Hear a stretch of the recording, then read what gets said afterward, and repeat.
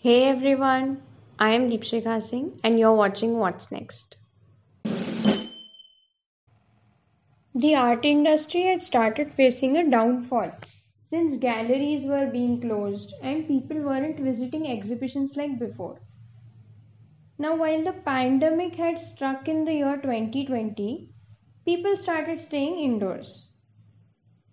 But despite seeing a downfall, the art industry flourished even though economy went down. Now, how is this possible? That is only because they transitioned from using offline platforms to using online platforms to provide access to art and artists using platforms like Instagram, Zoom meeting rooms, etc.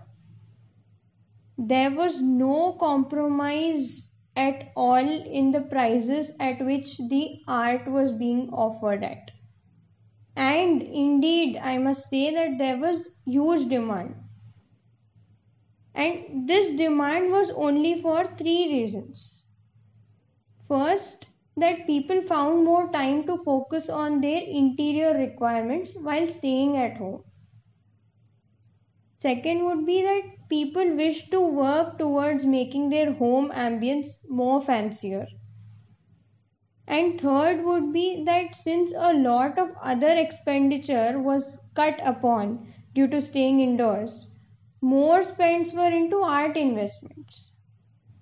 So definitely we can say that 2020 was a great year for the art industry.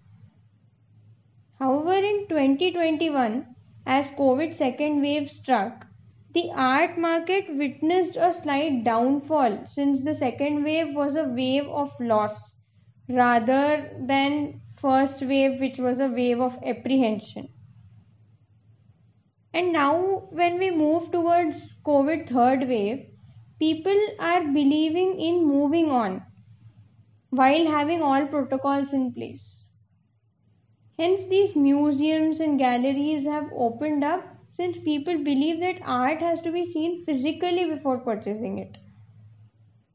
While they also say that the digital art era is here to stay. Thus, we say that as artists caught on to digital avenues and social media paved the way, luxury art industry found a new market amidst the pandemic.